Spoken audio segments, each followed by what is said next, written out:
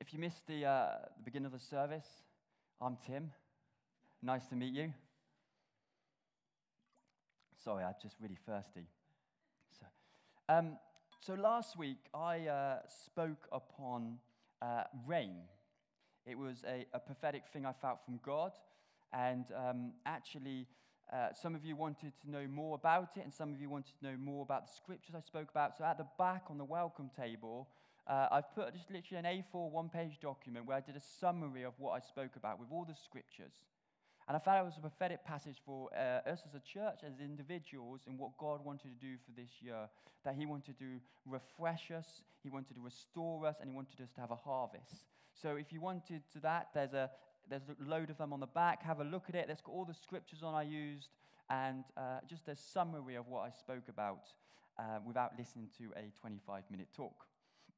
So I spoke about, but today I'm going to be starting a new series on the book of Philippians. It's got 4 chapters, and we've got 4 weeks. Perfect. And the mega theme is for the gospel's sake. This is the mega theme of the book of Philippians. Well, one of them, and the one we'll be focusing on. It's for gospel's sake. Have you ever thought about what motivates you in life? What gets you out of bed in the morning? See, there's always something that gets us out of bed in the morning. Whether that is looking after children or grandchildren, whether it's to earn some money to pay the bills, or maybe it's because you just love cleaning. You want to get up and clean. Maybe it's that. You're one of those strange kind of people. But if you are one of those strange kind of people, please come to my house. Not to go in bed and then get up, obviously, but later. You know what I mean. Or maybe you think that it's because it's a normal thing to do. You've got to get out of bed. You know, your alarm goes off at whatever time, and I've got to. That's the normal social thing to do. But I think there's always a motivation behind everything we do. There's a motivation of why we get up in the mornings. See, throughout the letter Paul sent to the church in Philippi, he is urging that our motivation in life is the gospel, for gospel's sake. That we should be gospel-centered and gospel-driven. So you go to work for the sake of the gospel. You look after your children or your grandchildren for the sake of the gospel. You care for your elderly parents for the sake of the gospel. You even clean your house for the sake of the gospel. For gospel's sake. Turn with me to Philippians chapter 1. Philippians chapter 1. And we're going to be going through this passage in quite a bit of detail, actually, but it's going to be fun, guaranteed. I promise, it's going to be fun. But let's talk about the background first. Acts 16. See, Acts 16 gives us the story of the start of the birth of the church in Philippi. Some of you may have heard it before, and I'm going to go through it. And this is where it started. See, Paul had a vision of someone calling him to Macedonia, but specifically Philippi. The man in the vision says to Paul, "Come and help me." He says, "Come and help me." And I want to show you something. If you move on to just the map. See, this is where. So Paul is in Minor Asia, and that's modern-day Turkey. So you've got like Ephesus and stuff like that. And then he goes to Philippi, which is in Europe, which is Macedonia at that time, and he makes the first trek. And this is actually the first time the gospel of Jesus Christ comes to Europe. So you could say this is quite influential to our lives.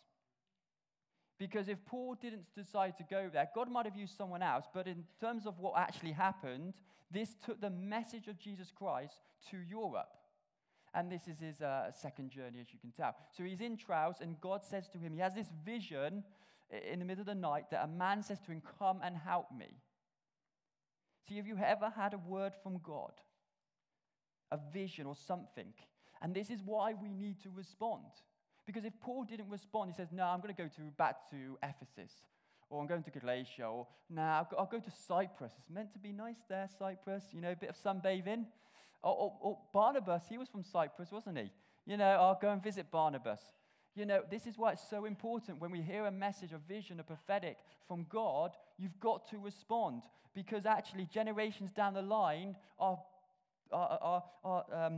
receiving the fruit of the response of the prophetic word. So Paul travels to Philippi, which is from Minor Asia, in about 49 AD. So Jesus died, depending where you read, anywhere between 30 AD and 33 AD. So 49 AD, you're talking, 16-ish years after Jesus has died. And he goes there, and it's the Sabbath. And he goes to a river, and he starts praying to God. I love this. He's near a river in Philippi. He's praying on the Sabbath. He's spending time with God. He's probably reading a book, maybe listening to a podcast. They didn't exist. Doing some of that. He's spending quality, quiet time with God. He's on his own. And then a crowd starts to gather, because he's praying in many ways in the out and open. They see him. And there's this lady who is curious for more. Her name is Lydia. You've probably heard of her. She's a seller of purple cloth. She's a businesswoman. She's a high flyer. In many ways, she would be the equivalent to a CEO in the center of London, the city of London. Because Philippi was an important city, it was a trade city, it was a hub, and she was something that sold purple cloth, which, by the way, was a premium commodity. She was educated. It says that she worshipped God. She would have been a Jew. She would have probably been a strict Jew. And she's curious, what is Paul doing? See, notice it says in Acts 16 that he gathers a crowd. So he's on the Sabbath, he's at the river, he's reading his Bible and praying, and he gathers a crowd, and one person is curious. That's why it's so important to gather a crowd, because it's worth it for the one person. If one person gets touched, it's important to gather a crowd. It happened to Paul. And so she's curious, and she wants to know more, and she finds out more about Jesus, and then Paul goes back to her home, eats a meal with her, and then the whole family gets saved. So Lydia, a rich, wealthy, educated business lady, a high flyer, high class lady, gets saved.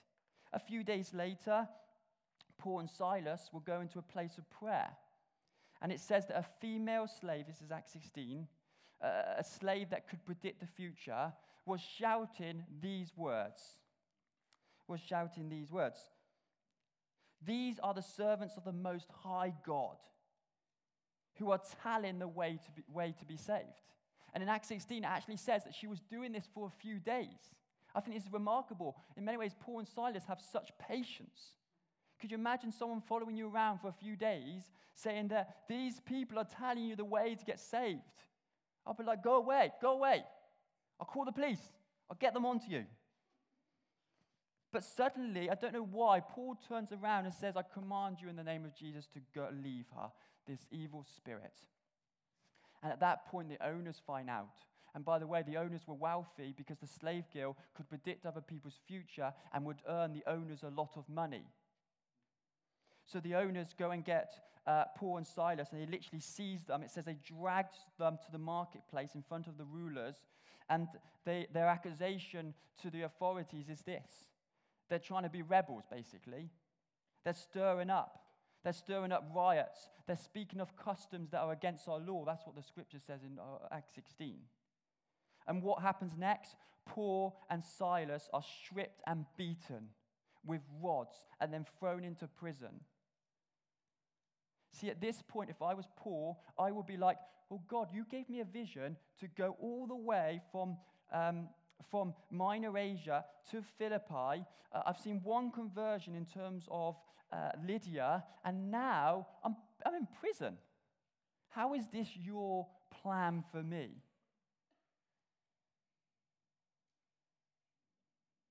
And sorry, I forgot the slave guild as well. Why did I even come here?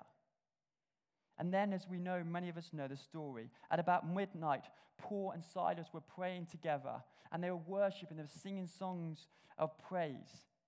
And then the earth shakes, the doors opened, and the chains that were on Paul and Silas fell off. And the jailer and guard, he was in such fear for his life, because he's basically, if you're a jailer, if you lose your prisoner, they're going to kill you. So he's in such fear of his life. He thought he lost his jailer because it was all dark. He goes and gets a light, and Paul says, "Don't kill yourself. We're still here." And he's overwhelmed by why they have done that. And he says, "What do I do that I must be saved?" And the Bible says in Acts 16, Paul and Silas, they go back to the jailer's house, and the whole household gets saved. See, at this point, we meet three people. We meet Lydia, who's a businesswoman, who's educated, who's smart, she's rich. And then you get the slave girl, who's basically in society, she's a nobody. She's just a problem, really, unless you want to know your future, which is quite handy, really, isn't it? But she was a problem. And then you've got the jailer. The jailer probably was an average Joe, really. He went in, did his work, earned his money, just enough to put food on the table. Three different people, three different classes: Lydia, the slave girl, and the jailer. But God, this was the start of the church plant in Philippi. Three people, three convicts: the rich, the poor, and the jailer, the okay man. See, if it was me, I'd be like, "God, why did you choose some of these people to be part of history? Why didn't you choose more people, God? Why didn't you just go there and send Paul and raise up 30 people? That's a good number to start a church or to start something different." See, there are 1,001 reasons why not to choose these people. But there are 1,001 reasons why God did choose these people. See, all these conversations that Paul had, they have a few things in common. Number one, they were all in times of prayer. Paul, he's at the river, he's praying, reading his Bible probably. So when he went to slave guild, they were on their way to go and pray. And the jailer, they were in there praying. Number two is that they spent time with them and went back to their families, eating and talking about Jesus. There was a time when they said, "Did you know Jesus is like this? He said this, he did this, and this." And thirdly, a life being transformed is entirely a miracle from God. They were all miracles. The miracle of the rich lady being curious and wanting to know more, and then she got saved. The slave girl being set him free, it was a miracle. And in the jail, when the prison doors opened, miracle. They're all miracles of life transformation. See, it was about 53, 55 AD that Paul actually writes this letter. So it's 49 AD, roughly, that Paul goes to Philippi, and it's about 4 or 6 years later that he writes this letter. And this is what he says, Philippians 1, we're there. This is what we said. We're going to go quite a bit of detail. "Paul and Timothy, servants of Christ Jesus, to all the saints in Christ Jesus who are at Philippi, with the overseers and deacons, grace to you and peace from God our Father and Lord Jesus Christ." So this letter was for everyone in the whole church. It wasn't just the leaders, it was every single person. And someone would have got this letter and they would have read it out. It had to be someone who was quite educated, because majority of people in those days couldn't read or write. So it would have been someone who got the letter and would have stood here like I am, and they would have read the letter from Paul to the whole community, whole church in Philippi. And Paul starts off in many ways with a normal greeting of his main letters. He often starts every prayer of the previous one, the grace. It's often grace to you and peace from God our Father. This is a very common beginning of Paul's letters. This is not uncommon. And then he goes on to say, "I thank God in all my remembrance of you, always in every prayer of mine for you all, making my prayer with joy because of your partnership in the gospel from the first day until now. See, Paul is thanking God. He remembers the things of about 6 years ago when the first convicts got saved. He remembers going to their homes and eating and talking about Jesus. And he's like, I thank God for you. I remember you. And he says, in every prayer of mine, I thank God that we're in partnership together. It was a joy that they were working together for the gospel's sake. Verse 6. I am sure of this, that he who began a good work in you will bring you to completion at the day of Jesus Christ. It is right for me to feel this way about you all, because I hold you in my heart. For you are all partakers with me of grace, both in imprisonment and in defense and confirmation of the gospel. He who started a good work in you. He could say that because he was there at the beginning of the church plant. He was there with Lydia. He was there with the slave guild. He was there with the jailer. And he says, I thank God. He who bring a completion, who started good work, will bring it into completion. He said, it's right for me to feel this way because I hold you in my heart. Paul writes this letter because he cares for the church in Philippi. He cares for the people. He cared for them, he loved them, and he loved their families. Verse 8, for God is my witness, how I yearn for you all with affection of Jesus Christ. Christ Jesus. And it is my prayer that your love may abound more and more, with knowledge and all discernment, so that you may approve what is excellent, and so be pure and blameless for the day of Christ, filled with the fruit of righteousness, comes through Jesus Christ to the glory and praise of God. See, Paul yearned that each person in the church in Philippi would grow in love, knowledge, and discernment. He cared for them. He had an affection for them. And they were partakers. You get in the feeling of the first chapter of the letter. You know, next 12, verse 12. I want you to know, brothers, that what has happened to me has really served the gospel. So it has become known throughout the whole imperial guard. To all the rest of that, my imprisonment is for Christ. And most of the brothers, having become confident in the Lord by my imprisonment, as much more bold to speak the word without fear. See, Paul's perspective on a pretty dull situation. He's in prison. He's writing this letter, but he's saying there's good that has come out of it. I'm in prison, but it has served for greater things. It's not his advantage, it's other people's advantage. He's become more bold in the message of Jesus Christ. See, how many of us can say that when we're going through a dull situation, it's a blessing to other people?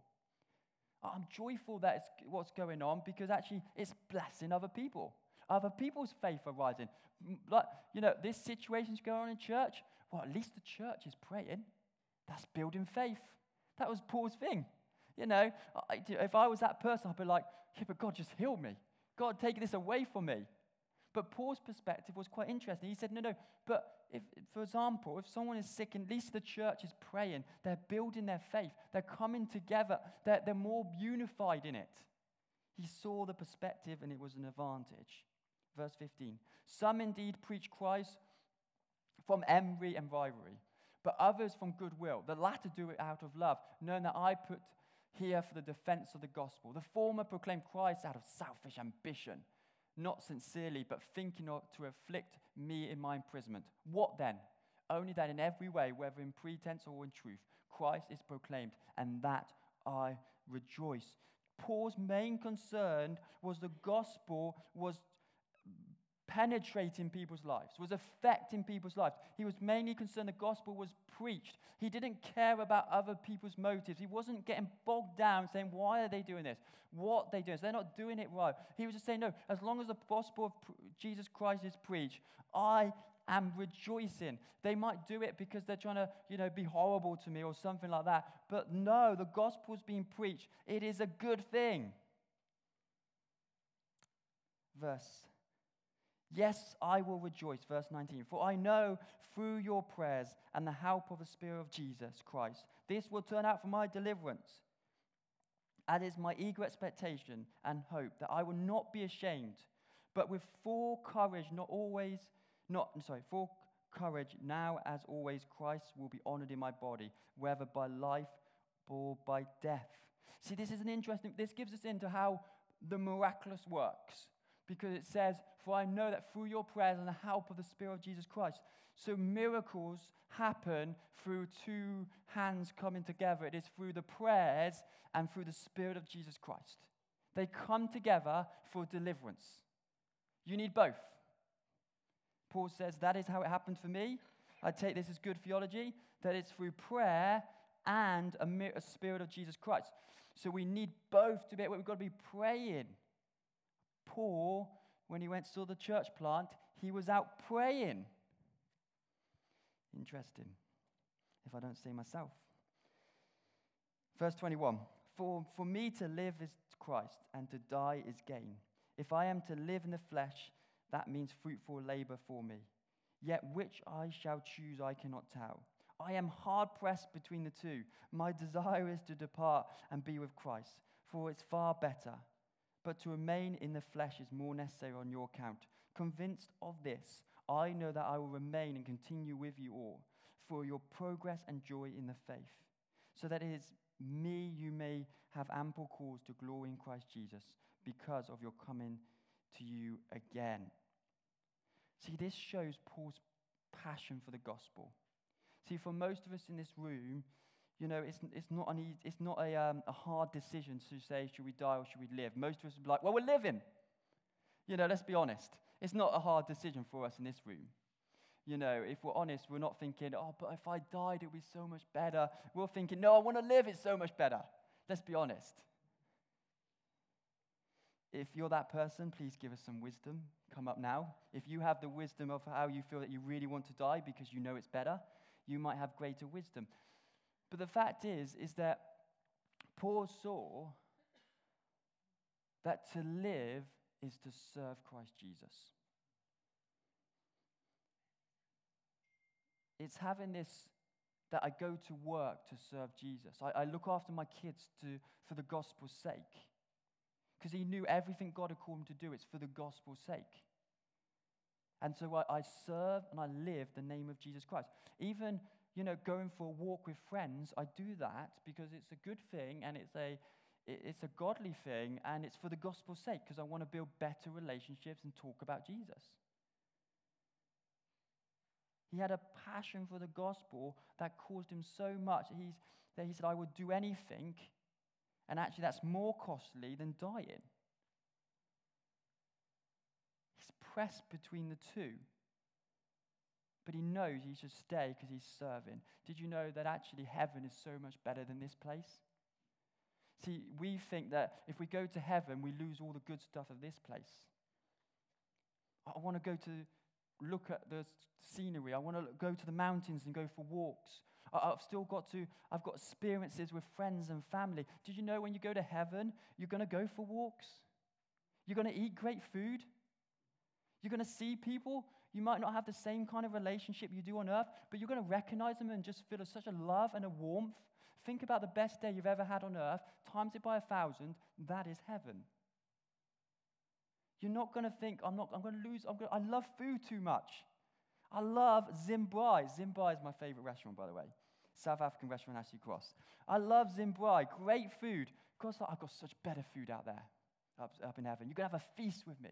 Or you're like, no, I love my family too much. I don't want to leave them. I get that. I love my family too much. But God knows that we've got a bigger family waiting for us in heaven where we're going to feel such love, such warmth. And Paul understood this. If I'm honest, I just think to myself, I will be in the same category as like, God, I want to stay on this earth. I want to spend some time with my family. I want to do this. But then I've got to remind myself, no, actually, heaven is so much better than this place. heaven, we've got to be homesick. Homesick means heaven sick.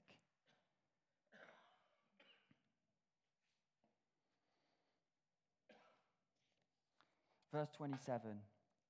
Only let your manner of life be worthy of the gospel of Christ, so that whether I come and see you or absent, I may hear of you, and that you are standing firm in one spirit, one mind, striving side by side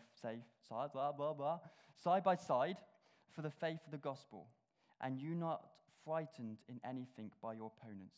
This is a clear sign of the destruction, of their destruction, but of your salvation that from God. For it has been granted to you that for the sake of Christ, that you should not only believe in him, but also suffer his sake. Engage in the same conflict that you saw I had, and now hear that I still have. See, this passage is saying that as partakers, as partners in the gospel, we should be side by side in the faith of Jesus Christ. We should be there together and not fearing anything, because the other opposition should be more frightened. See, in this first part, in this whole chapter we've just read together, the main thing that I think that Paul wants to get across is this, that we should have a passion for the gospel and compassion for people. This is it, a passion for the gospel and compassion for people. See, the first bit, the passion for the gospel is good news to all mankind. It is a story of God's grace. It sent his son to this earth, that he knew that he would die upon a cross because we have made mistakes, but in his death and resurrection brought our freedom. No, we can stand here and celebrate and rejoice and not think about the things that we've messed up in the last week. It's because of the gospel of Jesus Christ, because as we come to him, we get forgiveness. You know, we have no condemnation, but we're set free. And now we can have a relationship, and we can be called the followers of Jesus, because the gospel is good news. It's life transformation. And every single person in this room has been transformed by the gospel of Jesus Christ. And it's transforming your life. You pray to God, and you know he will answer because of the gospel. You can see miracles in your life, and we've seen many miracles in this church. We heard Jensen's miracle because of the gospel of Jesus Christ. The gospel affects our whole lives. It affects our relationships. It affects our families. It affects our workplace, our everyday. The gospel is real and alive. Amen. John Calvin says this: the gospel is not a doctrine of the tongue, but of life. It cannot be grasped by reason and memory only, but it is fully understood when it possesses the whole soul and penetrates to the inner recess of the heart. He's saying the gospel is not just a word, it's not just what I'm talking about, but it's the whole life, it's soul, it possesses your whole life. But how easy it is to become complacent and tired and let the gospel only impact part of our lives. Maybe some of us are feeling that this morning. Proverbs 4 verse 23 says, above all else, guard your heart, for everything you do flows from it. By the way we spend our time, our words, our mouth, and our actions is the insight into our hearts.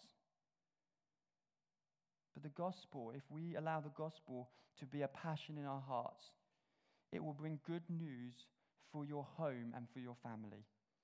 It will be good news for your workplace. It will be good news for the whole of society. It will be good news to every aspect of our lives, because the gospel brings truth and revelation and wisdom and transformation. It brings a life like the world has never known it. You might be thinking, well, how do I rekindle my passion for the gospel? Just some practical tips in many ways. By reading the Bible, praying, not neglecting to meet together, but also being around other people that are passionate for the gospel. Paul was so passionate for the gospel, it was the very reason he lived. For me to live is Christ, and die is gain. See, we are all partakers and partners in the gospel. We are standing side by side, hand by hand, shoulder to shoulder, together for the sake of the gospel. We are called to encourage one another, see each other's callings and gifts, praying for the one another, holding each other in our hearts. It's Paul's priority that the gospel will be at work in all of our lives and as a church. See, as a church, we need to stand firm in one spirit, in unity together, one mind for the gospel's sake. But we will remember that actually the gospel impacts us here right now, but it's also called to impact the whole world. It's called to impact your workplace, your family life. It's called to impact how you treat your neighbor. Because we know that we've been saved, and actually I want to, moves on to the next point, compassion. I want to love people. This is really interesting. Our prayer for one another should be that same as Paul. And he says this, is that our love may abound more and more. I could probably pretty much guarantee you the church in Philippi would have had people that were probably sick, maybe didn't have enough money, maybe even were homeless. But Paul doesn't specifically write that. That's not his primary point. His primary prayer for the church in Philippi is that their love will abound more and more. I wonder when the last time you've prayed for someone else's love to abound more and more. When have you prayed for me and said, I pray that Tim's love will abound more and more? Maybe you've done it quite often. See, when I was doing this, I looked through, I've got a prayer book, and I was looking through it. And I was thinking about the prayers I pray for you guys. I pray for peace, healing, lots of different things. And it's very little of that I pray that the Vine Church, the people, love will abound more and more. But Paul's instruction was like, this is first priority. Yes, pray for healing, pray for miracles, rightly so. But his prayer for the church in Philippi is that their love will abound more and more. And I think this is because he knows that if you get so, contaminated with the world, it's easy to get sucked into worldly things. So we need to pray for the church to get not complacent, not tired with the passion gospel, but actually their love will abound more and more, and then the gospel passion will come. When's the last time you prayed for someone else in church to their love to abound more and more? It's interesting. See, Jesus had a compassion to love the rich and the poor, the elite and the marginalized, the quiet people. That wasn't that quiet, was it? The quiet people and the loud people. He loves every single person because he knew every single person needed the gospel. I wonder, do you have a same faith and desire as Paul for gospel impact for the people in our town of Paul? Paul. Does anyone else find that funny? No? Okay. A compassion for people. Who do you find easy to love? Who's easy to love? If you're married, I hope you say you have a spouse. I hope. Maybe not. Maybe not. You know them the best. You know their good and bad bits. But who do you find hard to love? Practical tip, pray for those you find hard to love. See, we've all got people, if we're honest, we find harder to love. I'm not talking about anyone in this church. No one else in this church finds anyone else harder to love, obviously. That's just a given. Pray.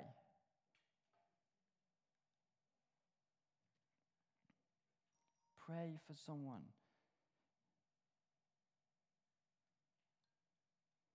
See, we live in a world where the news is filled with hate. You look at the newspaper, the front headlines, it's often something to do with hate. It's not good news. Good news never sells newspapers, right? And actually, we've got a love. As the Beatles song goes, all you need is love. Well, you need the love of Jesus and you need the love of one another. The greatest commandment of God was love God, love your others as yourself. There's 3 parts to this, isn't it? Love God, love others, love your neighbor, but also love yourself. Love the person God has called you to be. A compassion for people. A compassion that we should love God and proclaim the gospel and preach the gospel, and we should be people of the gospel. Our gospel should affect our whole lives. Every sake of it, for the sake of the gospel. But we will love other people as well, because we should have a compassion to see people and to see what life has thrown at them, and it isn't always their fault. And we've all had different backgrounds. We all do things differently.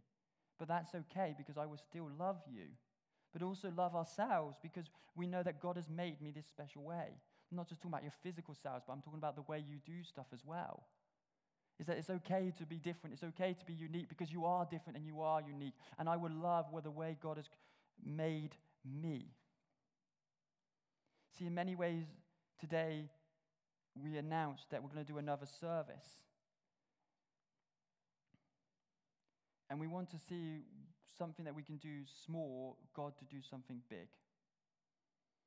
Can God really do something in many ways in Turning Moor? Can we really gather 10 non-Christians and do a service? Since I've led this church, we never had 10 non-Christians. Well, maybe we had on a Cower service. But apart from a Cower service, we've never had 10 non-Christians sit in a room on a normal Sunday on a reoccurrence basis. Can we gather? Well, can God start a church with a rich person, with a slave girl? Can God really start a church with a jailer who was against Paul? Can God really do this stuff? Well, I think he can. 3 people it took. So me, Dave, and Pete, at least. No, joking. Other people are coming as well. No, but it took 3 people. We've got the power of the gospel and a compassion for people. And our strength is that we're advancing together, and this was the first part of Philippians 1, that together we stand side by side. So therefore, this means if we're doing a service over there and you see someone next week and you say, Tim, how did it go at Turning Moor last Sunday? Or you give me a phone up on Tuesday or whatever and say, Tim, how did it go? Or you give someone else a phone and say, how did it go? I've been praying for you. I'm not able to come because I'm focusing, but I'm praying for you. I'm with you on this. This is what it means to stand by side. This is what it means. It's togetherness. It's having one heart.